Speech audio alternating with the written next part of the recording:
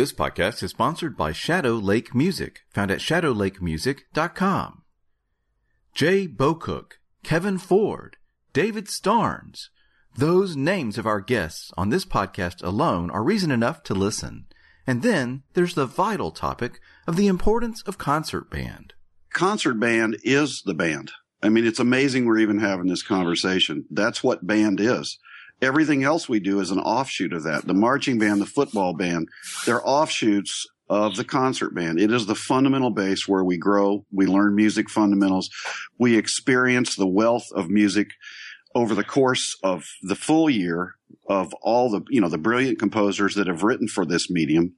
And it's where we actually create the music education. The programs that we look at in the United States as kind of the shining light programs, the total program, it starts with a concert band. What plan do you have in place to develop them as individual musicians? Because the more they develop as individual musicians, the more literature you're going to be able to play and the more excited they're going to be about playing music. So I think right from the beginning, be a conceptual teacher. With new performance opportunities being announced for wind players in the winter and spring, directors need to make smart decisions about how to use their time and resources. That's a big concern of mine because where there are funds that are shrinking and budgets that are shrinking around the country, that we're going to be doing this and putting funds towards another activity that costs money above and beyond the school day curriculum, where most school day curriculums are paid for within the school budget to create and flourish concert bands like we're talking about.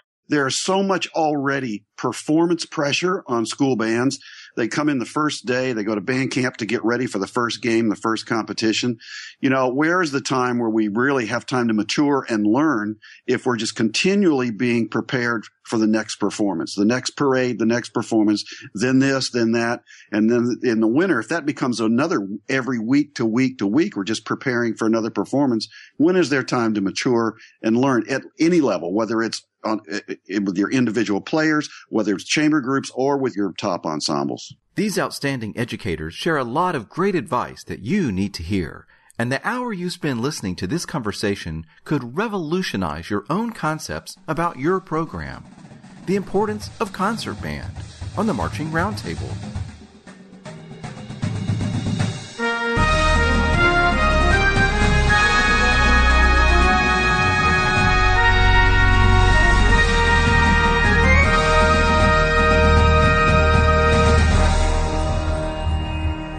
This podcast is sponsored by Shadow Lake Music, found at shadowlakemusic.com. Shadow Lake Music is the music of Andrew and Wayne Markworth, specializing in original marching band and indoor drumline shows, plus concert band and jazz band materials. Find out more by visiting shadowlakemusic.com. Hey everyone, welcome to the Marching Roundtable. This is Tim Hinton. I'm very excited about the crowd we have here tonight to talk with us. First on the line, Jay Bocook. How are you, Jay? I'm great, Tim. How are you? I'm great. Thanks so much for being here. Also on the line tonight, Kevin Ford. How are you, Kevin? Very good. Thanks for having me. Yeah, thanks so much for being here. And David Starnes. How are you, David? I'm doing great. Thanks, Tim.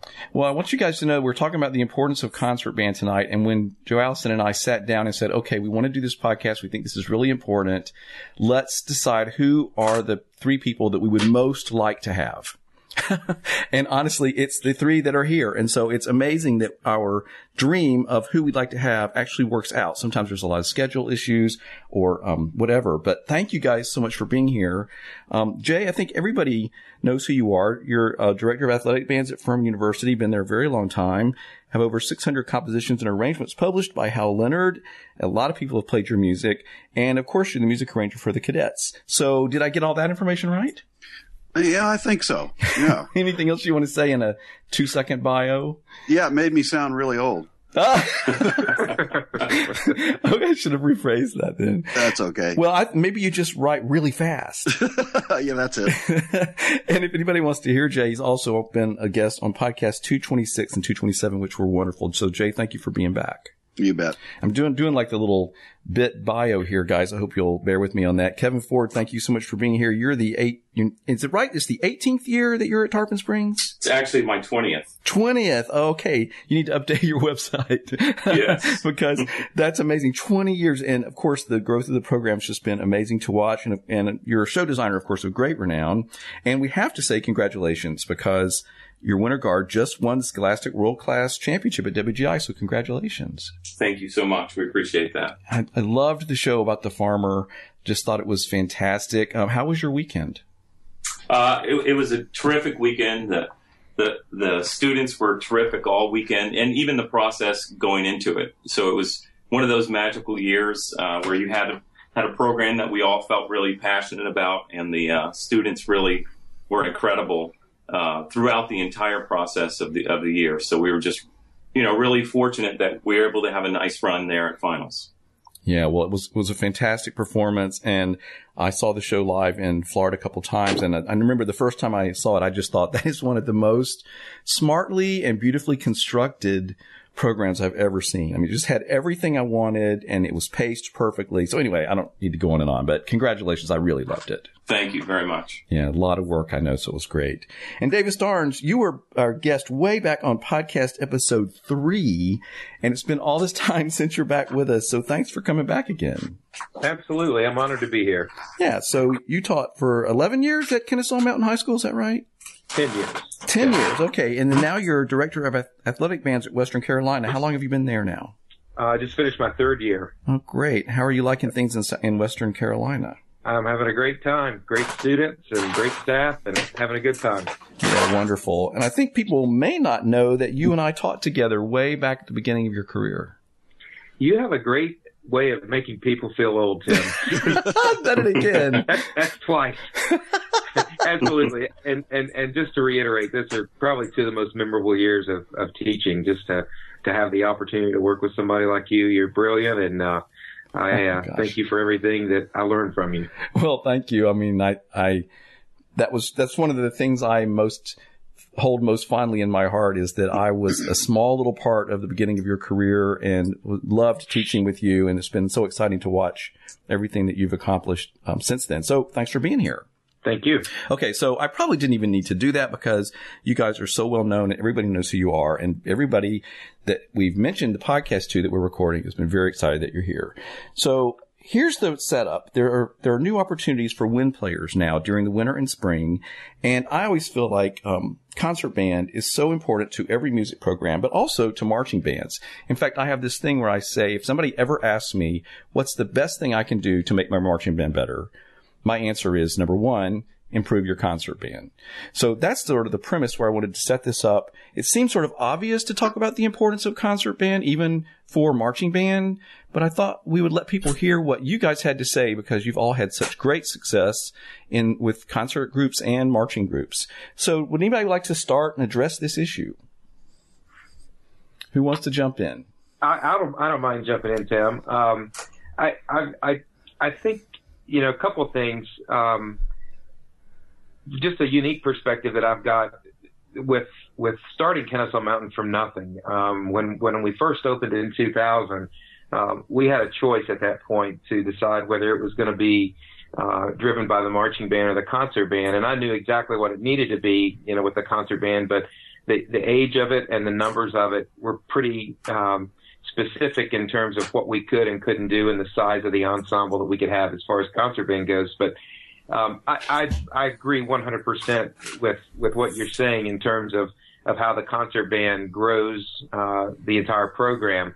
I'm in a lot of band rooms, as I'm sure Jay and Kevin are also, and one of the first things that I realized that a program that might have a really illustrious marching band program in the fall, you expect to walk in and hear that in a concert band setting or the jazz setting or even the chamber music setting, and you'll walk in second semester and be shocked about the lack of attention to musical detail. And I'm just one of those guys that thinks that marching band it's very muscle memory driven. I think once a kid has it, the kid has it. And I think with concert band, there's so many decisions to be made musically that the kid decides how they're going to learn music and what style learner they are in the concert band setting. And they're making musical choices all the time. And it's one of those things that we have sequential learning based teaching. And it's constantly being one of those things that the kids are having to learn day by day what it is that they are improving on. I don't feel that way with marching band as much. It's more of a social / team aspect. But if your concert band can't play, I have not met a marching band that can play at the level that I feel like they probably could. And I think this WGI thing, I'm really concerned about it. And I had a conversation with some colleagues of mine, not too long ago, while judging a winter percussion event. And, I think that collectively, I hear a lot of people really concerned about this. When I look at the QCCs and I look at the national standards and I think about what this might be doing to a child to have him make a decision based on their learning style, which may be more muscle memory. And I hear band directors saying that this is the avenue they want to go as far as doing a winter win section with the WGI activity, because they're not successful with concert band. And I heard that out of a band director's mouth. And that's really disheartening, because it's almost like they've thrown in the towel, and even heard that their kids aren't excited about concert band. And, boy, it's a scary time for us, because we're trying to hang onto our programs curricular, based, but we're shooting ourselves in the foot if we go this route. And I've even made the comment that I will not support, as a judge for WGI, I cannot support this and will not support it. And I hear a lot of my colleagues saying the same thing. Okay. Well, Jay or Kevin, either one of you want to weigh in on why you feel like your concert band program is important to the program in general or marching band specifically? Well, I'll step in. Okay, Jay, thanks. Concert band is the band. I mean, it's amazing we're even having this conversation. That's what band is. Everything else we do is an offshoot of that. The marching band, the football band, they're offshoots of the band, of the concert band. It is the fundamental base where we grow, we learn music fundamentals, we experience the wealth of music over the course of the full year of all the, the brilliant composers that have written for this medium. And it's where we actually create the music education. I agree with David. The football thing is great, and the marching band, the competitive marching band, is great because it there's an awareness factor there to the community and to the school and to the kids that maybe we can be recognized and seems like what we're doing is important, somewhat important. But really, you cannot possibly grow the program without the growth of the musicians. And the way that happens is when they sit down and learn to play. And I don't think anybody will really disagree with that. It just becomes now, with this other stuff added in the winter, it's when are we going to really get better on the instruments? Where is the music education going to happen if it doesn't happen here? And that's my big concern. I mean, to me, like I said before, the band is the concert band. And that's kind of where I am on this whole thing. I think that as educators going into your program, you have to have a pretty clear vision of what you want from your individual musicians. For us, I feel like maybe a little bit different perspective, but our solo and ensemble is where we build our musicianship and where we build our bands.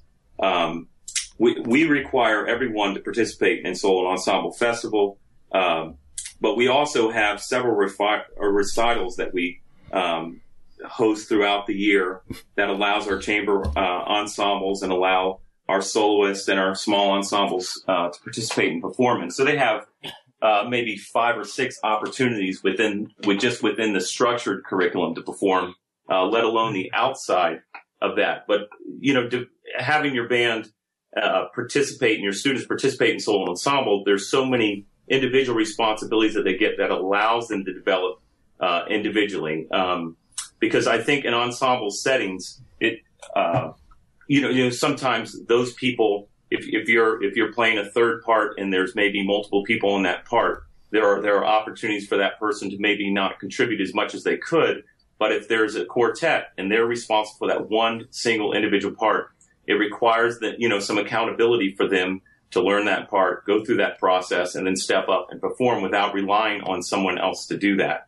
And I believe going right from the solo and ensemble into our concert setting, that has allowed our concert bands to excel and to play a little bit more difficult literature, and allow us to have maybe greater conversations. That isn't just talking about vertical alignment, but we can really start talking about artistic choices, how you're going to begin a sound, how you're going to end a sound artistically, just not whether it's together and whether we end, together. So I think agreeing with David and Jay on the concert band being a centerpiece of our curriculum, I also think the solo ensemble helps that as well. And when you're participating in all those things, I just can't imagine, at least for our program, I certainly wouldn't tell anyone else how to run their program, but for our program, I couldn't see us even having the time to add another thing on our wind players, plate as far as, another ensemble for them to participate in. Because what we'd like to do is, with our jazz ensemble, it's a very busy ensemble, and we break that up into combos. Obviously, I mentioned our solo ensemble stuff, our brass choirs, our woodwind choirs, and then our concert bands and all the literature that they play and the performance opportunities we provide for them. I'm just not sure, at least for our setting, that something that duplicates maybe our fall curriculum would be in the best interest of our program. Tim, I'd like to address also, and I think this is something, another part of this conversation, but I feel like it's really important. I understand because I've done the Winter Guard thing, and I think the Winter Guard with WGI has a great place with what they're doing. I know how much money that costs, and it kind of amazes me that, we'll put as much money for 20 or 25 kids into Winter Guard or winter percussion, and then we look at that same budget and some directors say, well, I can't budget that for my concert band because it's not as competitive, or the parents don't view this as an opportunity to bring home an award or whatever that might be. That's a big concern of mine, because where there are funds that are shrinking and budgets that are shrinking around the country, that we're going to be doing this and putting funds towards another activity that costs money above and beyond the school day curriculum, where most school day curriculums are paid for within the school budget to create and flourish concert bands like we're talking about. And that's a real concern. The other thing that I'd like to bring up, just as far as the detail of what kids are quote unquote into, I think if we're selling a kid that band is marching band 12 months out of the year, that we as music educators are saying this is what we do. And then we look back at our college training and what we were taught pedagogically through our college training, and we get to a point to look back and say we're using a fourth of that in doing what we're doing, teaching our kids on a day-to-day basis. So I'm very concerned about, I guess, philosophically, financially, big. And I'm with Kevin. I would never tell anybody how to run their program. But I think it's going to be a hard sell to administration and to principals for school districts when they start making choices about spending additional money for extracurriculars and travel and everything about that. My other real concern is when you go to a concert band festival, and all three of us judge concert band festivals, there are really, really high level adjudicators that are either concert band conductors or great high school directors or great university directors, both active and retired. And my concern is who is going to evaluate it if people go that direction? And what are we telling kids again? That, the ensemble moving and playing in a gym with marching instruments, poor double reed players. I mean, that's a real concern, because they have no outlet there. So. Yeah, I think it's really interesting, Kevin, that you mentioned the great points there, David. Kevin, you mentioned the solo and ensemble. When we had a conversation with Scott Rush at Wando High School, he said the same thing. They spend so much time in the winter doing solo and ensemble concerts and breaking the students into those small ensembles. We're just talking about music education and teaching kids music and to play their instrument, right? Correct. And Well, and I think too, we have to be careful about the difference between an activity and something that's artistic.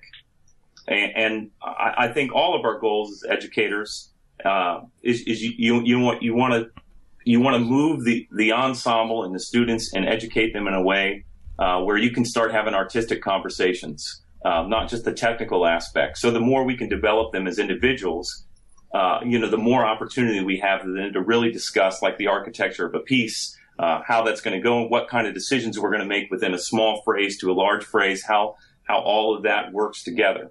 Let me just add, too, talking about the solo and ensemble, Kevin's right on with that.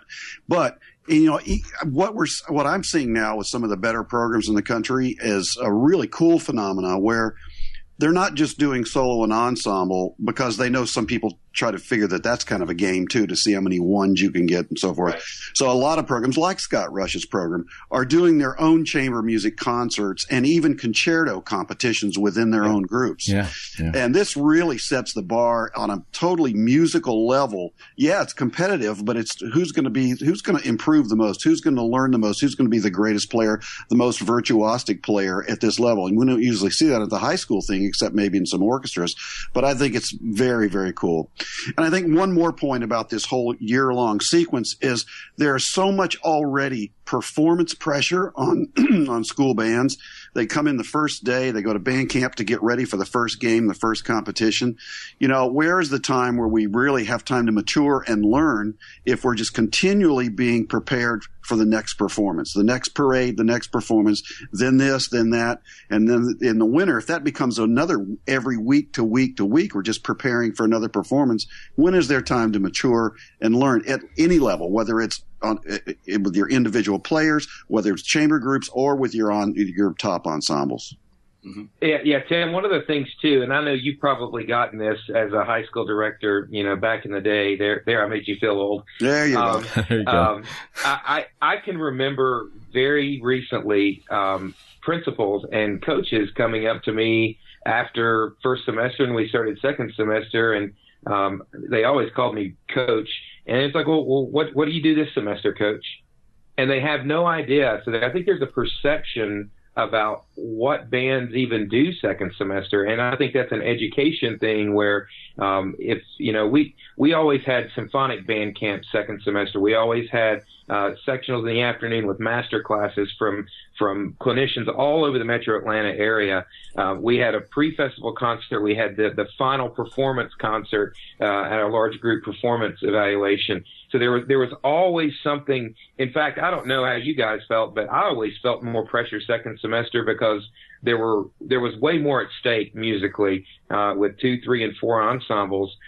Teaching them all how to sight reading music to figure out what that perfect festival program was going to be. And then when you're done with that, you've got a spring concert staring you in the face, and at the same time you're auditioning kids for the next fall's classes on top of designing a marching band show. So I think there's a perception issue here about what bands are serving potentially, and you're hearing from when Jay and I being 2 athletic band directors at universities, but at the same time, both of us do concert bands, and I've got 110 kids and just a symphonic band of kids that just want to continue to play, and they'll tell me, we never had this opportunity at our high school, nothing ever this good, and that's the second band at Western Carolina. So that's a real concern that kids don't get that until they get to college, and maybe the perception is that it's just not that important, but you would be amazed at the eyes that light up for the first time when a kid gets to play Giannini for the first time, or a kid gets to play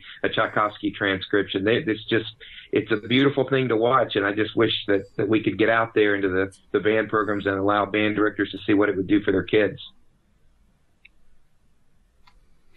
Well, yeah, and Kevin, you're still in the high school trenches, shall we say? And there was the other day. It was the end of March or early April, and a band director friend of mine put on Facebook, well, let's see, I have, concert festival, solo and ensemble, all state auditions, this audition, that audition. He said, yep, must be April. So it's like, if you're really doing it right and you're teaching this music education and you're giving your students all these opportunities, everybody's really busy, right, Kevin? Yes, I would agree with that. I mean, there's plenty for us to do. I think perhaps we get caught sometimes some teachers get caught in the model of preparing for a festival. So they're working just the three pieces that festival happens, and then they just plan on the spring concert. And I think there's so many more opportunities for our students to perform, whether that's small ensembles, chamber winds. But one of the things that we've started to implement at Tarpon the last 3 and 4 years is we have a guest artist series now, where in the fall, at the end of the fall in December, we bring a guest artist in to work with our students. They'll do master classes, and then we'll do a performance with them. And then we're doing the same. We do the same thing in the spring, where we rent a concert hall in St. Petersburg, a nicer hall than we have at Tarpon, to perform in, and then they'll come in, work with the band for 4 days, and we play a completely different repertoire. Last year we had a pianist from New York, and we did Rhapsody in Blue and several other pieces, but we were able to work with them, gain perspective from them. So as soon as our district concert festival was over with, our solo ensemble festival was over with, and our solo ensemble recitals, we went right in to that particular preparation for that event, which was a completely different set of literature. And then we had 3 weeks later, we had our spring concert, and we played a completely different set of literature as well for that. And in between that, a lot of our students, our seniors, they're out auditioning almost every free weekend that we have. So I think it's something that we have to take into consideration for those students, because I think one of the things I think we all agree on as teachers is it's not just what they do when we have them, but where we can help them go when they go through that door for the final time, and hopefully on. And we have a responsibility to ensure that they have their best opportunity in those situations, so that they can continue, to pursue a career if they choose to do that in music.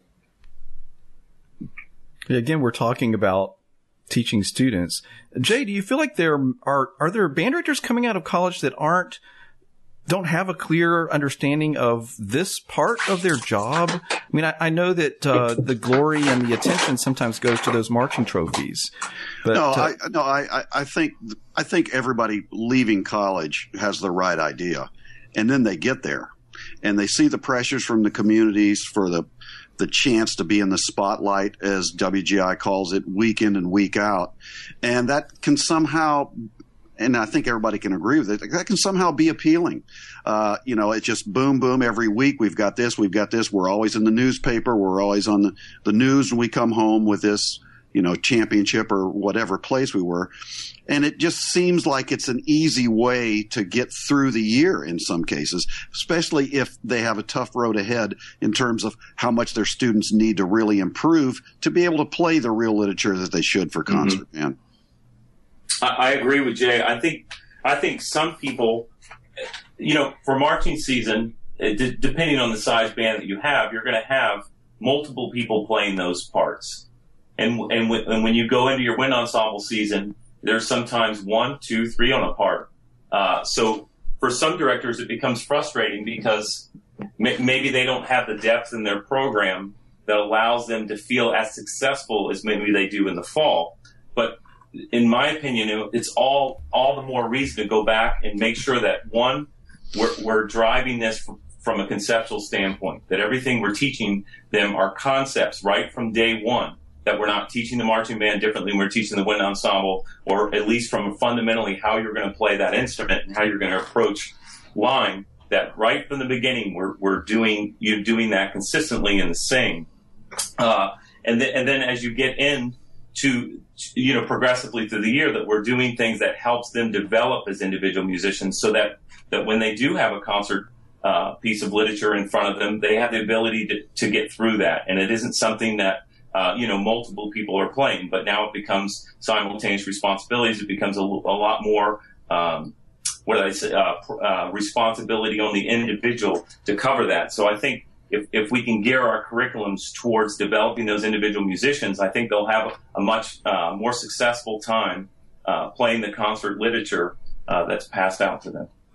Well, and the bigger point, too, in my opinion, as a composer and arranger for both fall and concert programs, is in the fall, you've had a show constructed of 6 to 10 minutes of the same music specifically for your group for the entire semester, basically. And compare that to the wealth and years and decades and centuries in some cases of literature we can get for the concert band and for our solos and chamber music. It's not a question of music value at all when you think about it that way. We really want to do the same 6 to 10 minutes the whole year, and that's it. That's all the exposure. That's the only composers they're going to hear. Wow.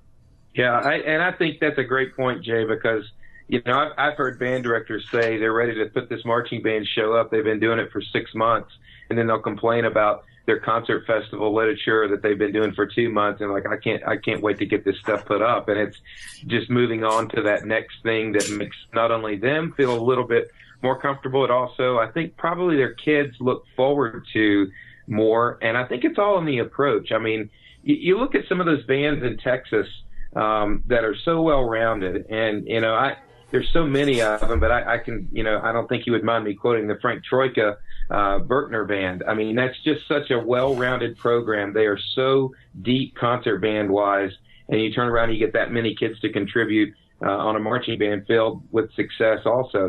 That was the way in the heyday of the Fairfax County and also in, the Cobb County area, the same way where the concert bands exist 12 months of the year in some aspect. It's through the school day in the fall and the spring, but even in the summertime, as Kevin's already alluded to, doing some sort of music camp or some sort of chamber ensemble. I don't think that the programs that we look at in the United States as kind of the shining light programs, the total program, it starts with a concert band. And I put this to the test in 2006. When I was at Kennesaw, we had already committed to go to Grand Nationals, and I had stupidly already submitted for the Midwest Clinic and was hoping it wasn't going to happen, but it did, and we wound up playing on the Midwest stage 37 days after Grand National Finals. And you talk about really putting your philosophy to the test. Can two be done simultaneously? The kids get equal experience out of it, and within 37 days playing on two national stages, it can be done. And I just think that a lot of directors shy away from the concert band challenge because it does. It takes more work on the director, and I think it puts, like Kevin said, more emphasis on the individual player. That maybe none of us like to sit in that practice room in college and hear how we actually sound. And the kids hear that second semester more so than they do first semester. Mm-hmm. Well, I have unfortunately, had clients call me up to want me to work, create a show for them with their band. And a lot of times they'll say, I want the music in February because I want to hand it out and start practicing it for next fall. And then, of course, I always have to have this long conversation with them about, why they should be spending time on their concert band, blah, blah, blah. But there is sort of this mentality out there of a certain group that either they don't understand that their band is actually going to benefit, or they don't want to do it, or they don't like it. You guys have any insight into that? Because those are the people that I'm worried about with this new situation. I think you have to have a philosophy from day one, and what you want to achieve over the course of an entire year. And we try not to look at it like marching band season, concert band season, jazz ensemble season, winter guard season. We just try to look at it as a whole year, and a lot of it comes back down to conceptual teaching right from day one, and how we want to develop them as individual musicians, and then making sure that we're providing them the right tools that will allow them to become better every single day they come into the classroom.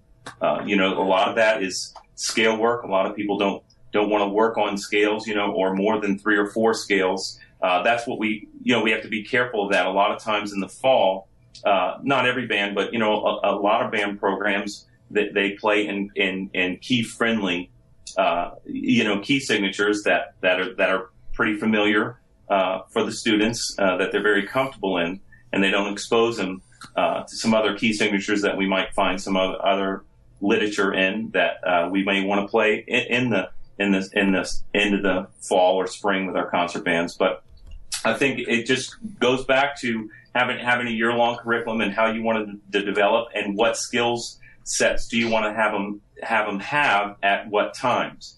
that's certainly developing their individual musicianship, developing their musical and artistic choices within a phrase, how they understand note groupings, how they understand phrasing, how to become a better reader, and spending a lot of time on sight reading and rhythms so that they can understand that.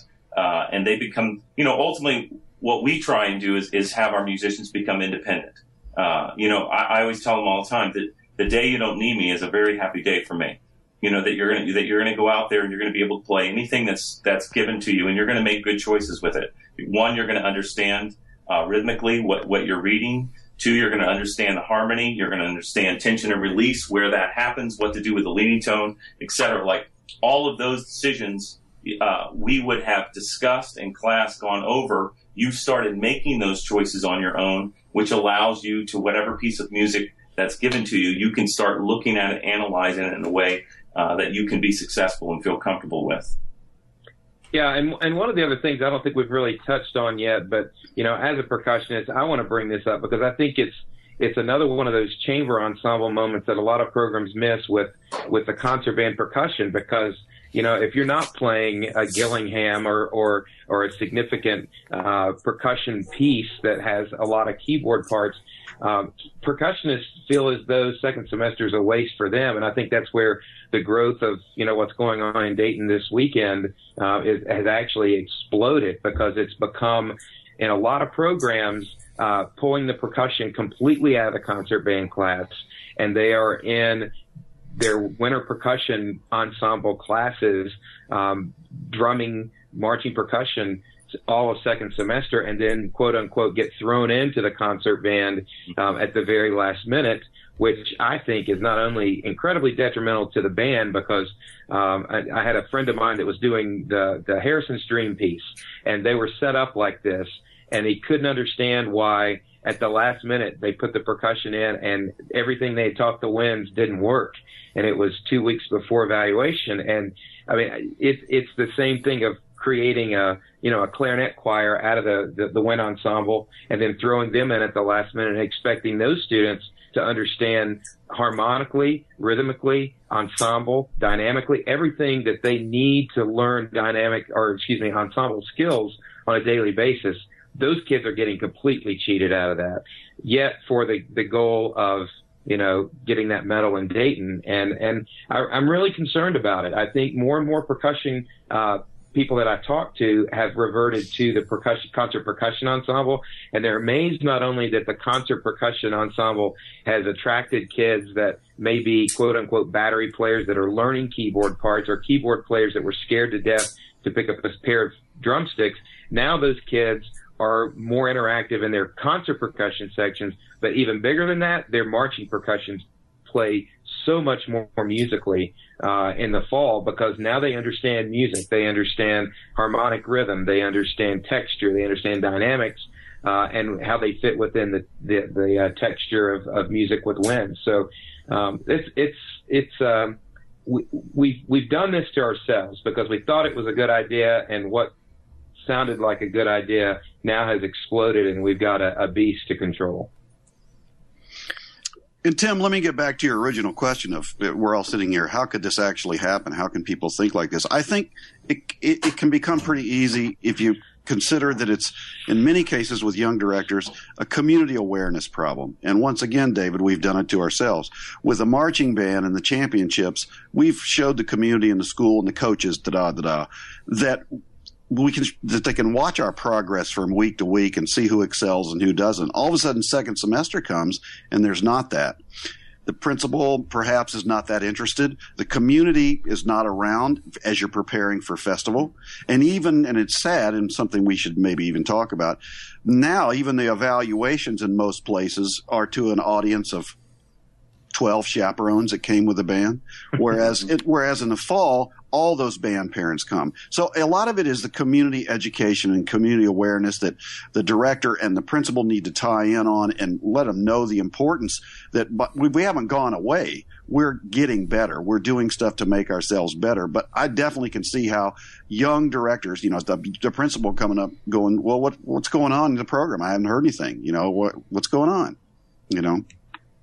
I agree with Jay, and it goes back to what I mentioned earlier about us providing performance opportunities that's inviting to the community.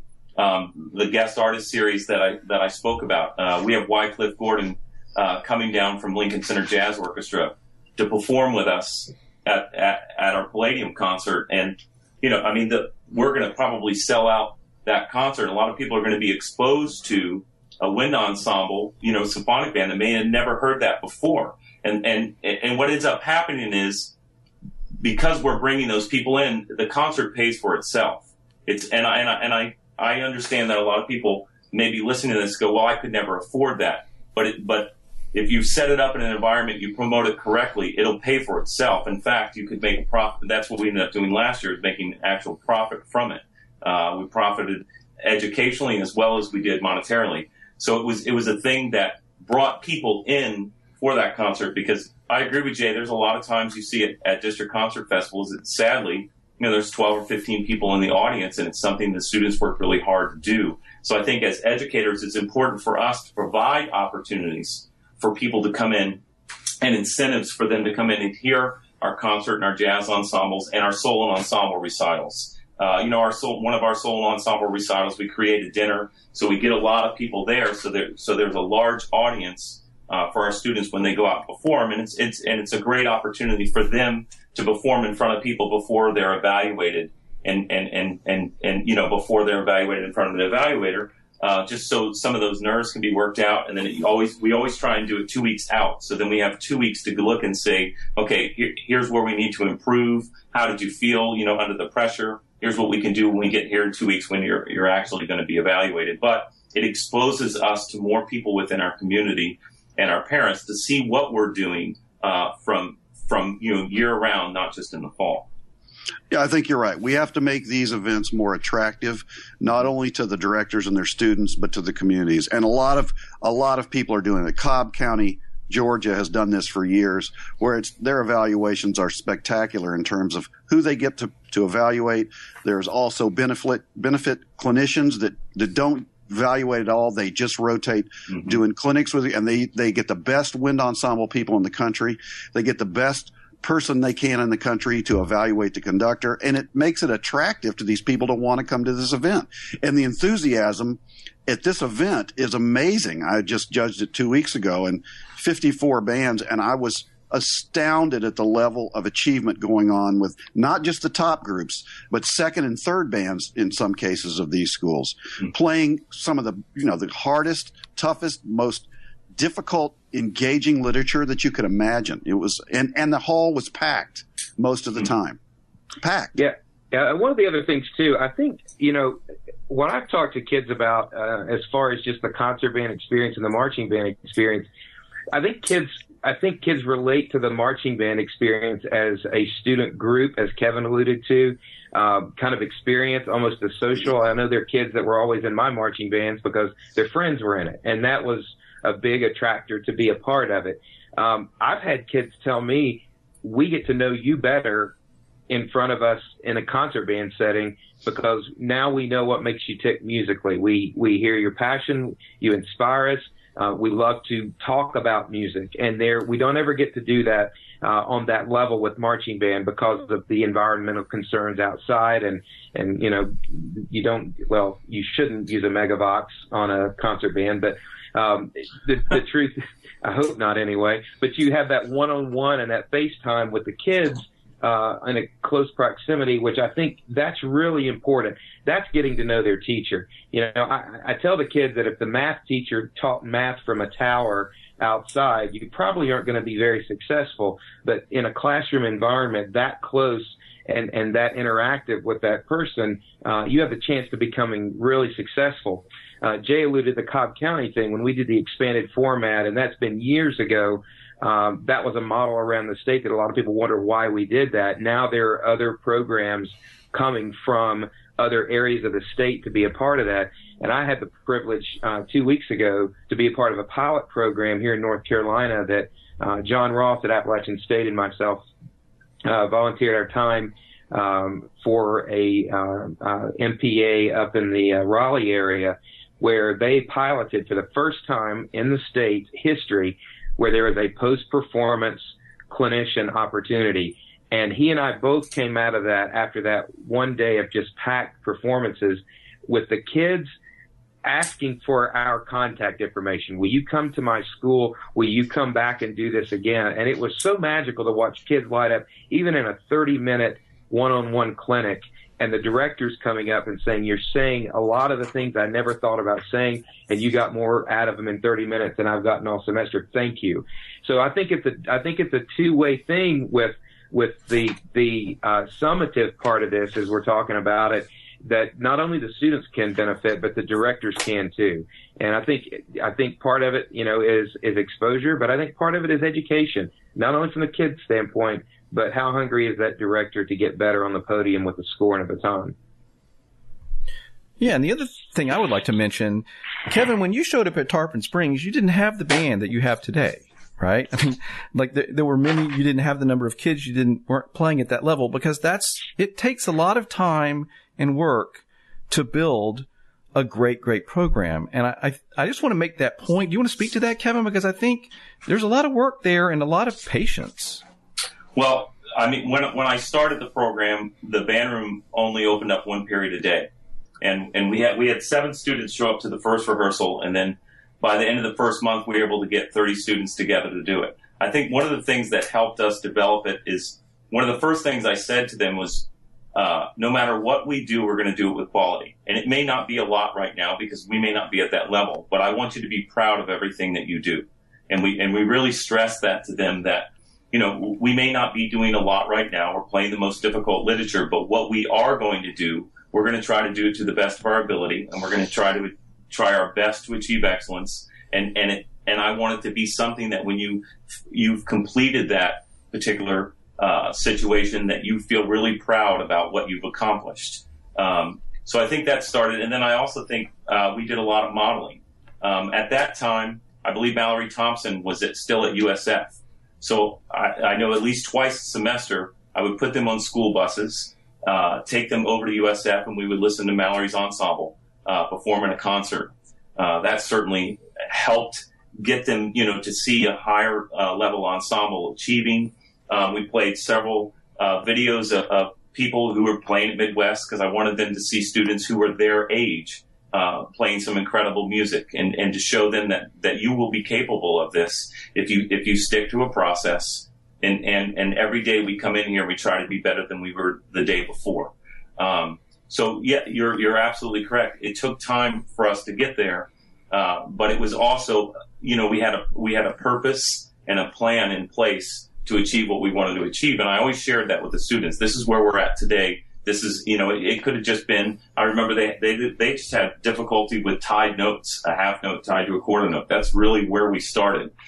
So we went right back to the basics, and every day we worked on reading, understanding that. Every day I tried to expose them to great music. And at that time, we didn't have a lot of students taking private lessons or were exposed to the best of the best. So I would incorporate all kinds of music, all kinds of genres.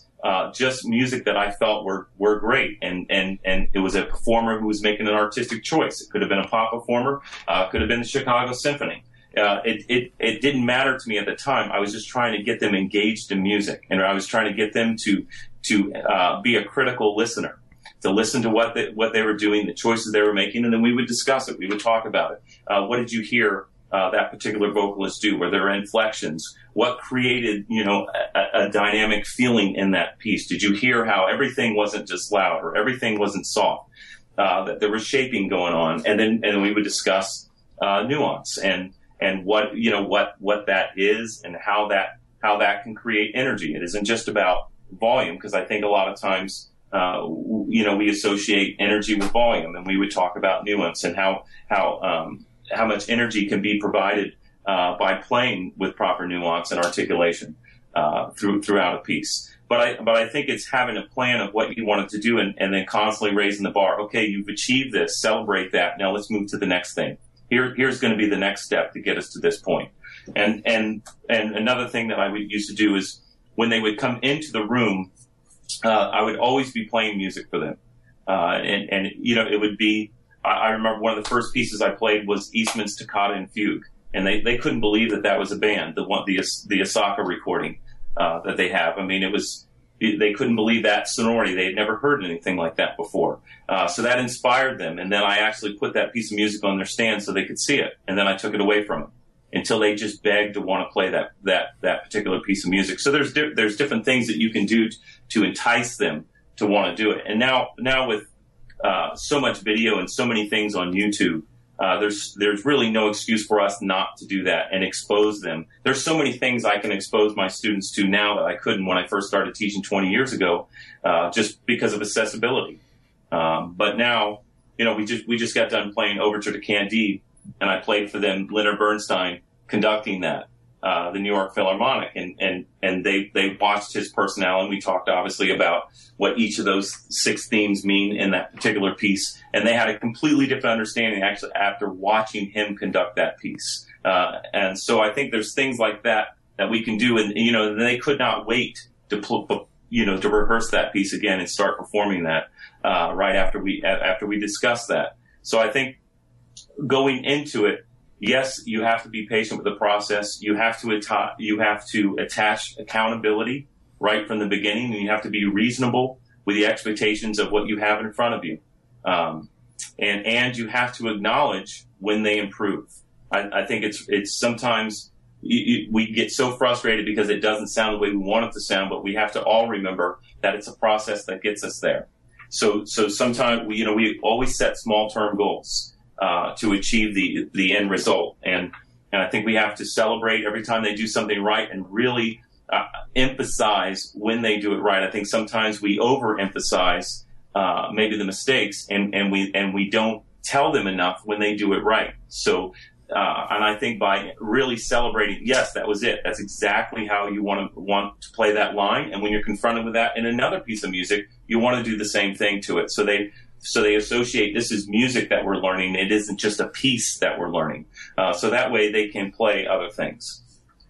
Yeah, and Kevin, you hit on the modeling thing, and I think that is so important because part of the problem right now is, well, it's kind of a double-edged sword because kids do have accessibility to YouTube, and they do see these winter percussion groups that they want to be, and they see the DCI groups, and they see the top-level BOA groups that they want to aspire to be. But it's just like, the kid sitting in the stand watching the DCI group in the summertime that's a 14, 15-year-old kid. They think they know what it is, and they think they like it because it is what it is and how it affects them, but they really don't know the behind the scenes and the day-to-day training and the mundane hour-to-hour work that it takes to get to that level. So getting that back on the other side of that, where the concert band, where you make that a part of what they do. I played for my one of my music education courses, one of those all-girl Japanese wind ensembles, junior high wind ensemble, playing just an amazing performance of the dances. Come to me here in a second. But anyway, Phil Spark. The Phil Spark, yes. You probably know the exact recording I'm talking about. Yeah, I do. And it's mind-blowing. I mean, it really is mind-blowing. And then I see that and I go, well, how do they do that? And what's the Japanese system to get that to that level? And is it more rote, or is it more note reading, or is it more musical choices? And I think that's part of the thing that we have to get them to be excited about this activity, this part of their curriculum, because again, as we've all said, it's accountability of the individual performer and the individual player that makes what it is, the ensemble, successful. And if a kid can't do it, and I know Kevin's teaching and I know Kevin's psychology on this, it's about building the kid up to let them know that it's fine if you're playing grade 3, but play the heck out of grade 3. And then next year we're going to push that to 4 and then 5. And when they see that grade 6 piece of music on their stand for the first time, there's an accomplishment and there's a reward to that a kid knows that they've done what it is they need to do to get to that particular level. Tim, when you and I talked together too, we had the concert only kid. And I think all of us deal with that a kid that doesn't march that is in concert band only. And I worry about the message that we're sending to that student, that we're gearing the curriculum more to an all-round marching band, which potentially, in our situation, we would have lost some of the best players in the band that were concert-only kids that didn't participate in the marching band. So I think that's another key factor to considering this. And I, not to belabor the point on the modeling, but I do think as educators, we do control what's being played in our band rooms, or at least we should. That what recordings we play for them, what videos that we show them. One of the things we do in addition to showing them ensemble successes is we play a lot of individual recordings. A really great flute player, a really great clarinet player, they're coming in the room and they're hearing that. And then it just gets quiet and they all watch that particular performer. And then you'll hear kids starting to model that, wanting to do those things. And I think that's another way of getting them excited about what I guess some people call spring semester, is constantly showing them people achieving great things. And it goes back to the video that David referenced, kids their age accomplishing great results, showing them that, yes, this is possible. If we put a good plan in place and we stick to it, and every day we come in, we try to be better than we were yesterday. Dance movements, Jay. Thank you. Well, I love this because you're talking about concepts of just teaching music and teaching musicians and then teaching students to be better people and better musicians. That's really what our job is supposed to be, not having a performance every weekend to get a trophy. So I'm loving everything you're saying. Unfortunately, we need to start wrapping this up. So I just if there's a director out there listening and they're making decisions about how they're going to use their time and their resources, particularly in the winter and springtime, why don't you just speak to them? I'll let you each have sort of a final word on this. Jay, why don't you go first? Well, if I could speak to the young directors or people that are struggling with this, I think one of the biggest things we can do as music educators is to make our students curious about music. And the only way we're going to do that is not being judgmental, not putting ourselves in a box of doing a shortened program or one style of program, but let them know of the power of music by being curious towards all great music. I say that even to my college kids every day. The most important thing is your growth is going to happen when you become more curious about the power in the world of music. Yeah, fantastic. Kevin, how about you? Well, what I would say to our younger teachers coming in is be sure that you have a plan with what you're doing, and in that plan that there is a purpose to what you're doing, so then that allows them to be successful as they go through. And it isn't just about learning 3 pieces to be evaluated at Concert Festival. But it's what plan do you have in place to develop them as individual musicians? Because the more they develop as individual musicians, the more literature you're going to be able to play, and the more excited they're going to be about playing music. So I think right from the beginning, be a conceptual teacher. So whatever you're discussing, always relate it to whenever you're confronted with this particular rhythm, or this particular phrase, or this particular way of shaping something. When you see that in any piece of music, this could be your approach, to navigate your way around that and be successful artistically. Yeah, fantastic. David? The only thing I would say, and I think it's to all band directors, veterans and new teachers, is that I think we have to look in the mirror and say we have a responsibility to our students educationally. And if we're only teaching the consonants, then the vowels aren't going to get taught. And there's an entire alphabet that our students not only are relying on us to show them, but also give them a vehicle to continue music as lifelong learners. There's a lot of community bands in the country that kids can continue to play even after high school and college. But there's not a lot of 60s and 70-year-old marching bands in the country that kids can take part in. So I would hate for them to get to that community band experience and have the best experience from a concert band setting that they've ever had later on in life, and not having had that early on in life and an inspirational teacher to share that emotion and that passion to what the concert literature offers. I think it's the soul of the music, and it teaches kids to think in ways that no other curriculum in the entire school day teaches them to think, not only artistically, but also decision making that that makes for a better person, and thinking about who they are as a person and what they can offer, not only from themselves, but in a group situation. And that goes into even the business model of can you work with people? And you can learn that skill set sitting in a wind ensemble that you can't learn even in a marching band. Yeah, fantastic. Well, guys, there is so much great information in everything you've been saying and sharing. I so appreciate you taking time to talk with us. Thank you so much for being here. Oh, you're welcome. Thank you. Thank you. It's time for band directors to have a serious conversation about their priorities and educational concepts. We hope you'll continue this discussion with your own friends and colleagues. Thanks again to our sponsor, Shadow Lake Music, found at shadowlakemusic.com. Thanks to our editor, Aaron Osborne, and thanks again to Jay, Kevin, and David for joining us. And thanks to you for listening. If you're a business that works with band directors, marching bands, color guards, or drum lines, you should consider sponsoring an episode of the Marching Roundtable. Our listeners are the exact audience you're trying to reach, and with thousands of podcast downloads each month, it's a great way to directly reach your target audience. For more information, click on the Sponsorship Opportunities link at marchingroundtable.com or email Tim at marchingroundtable.com. You can grow your business and help support what we're doing here on the podcast. Thanks.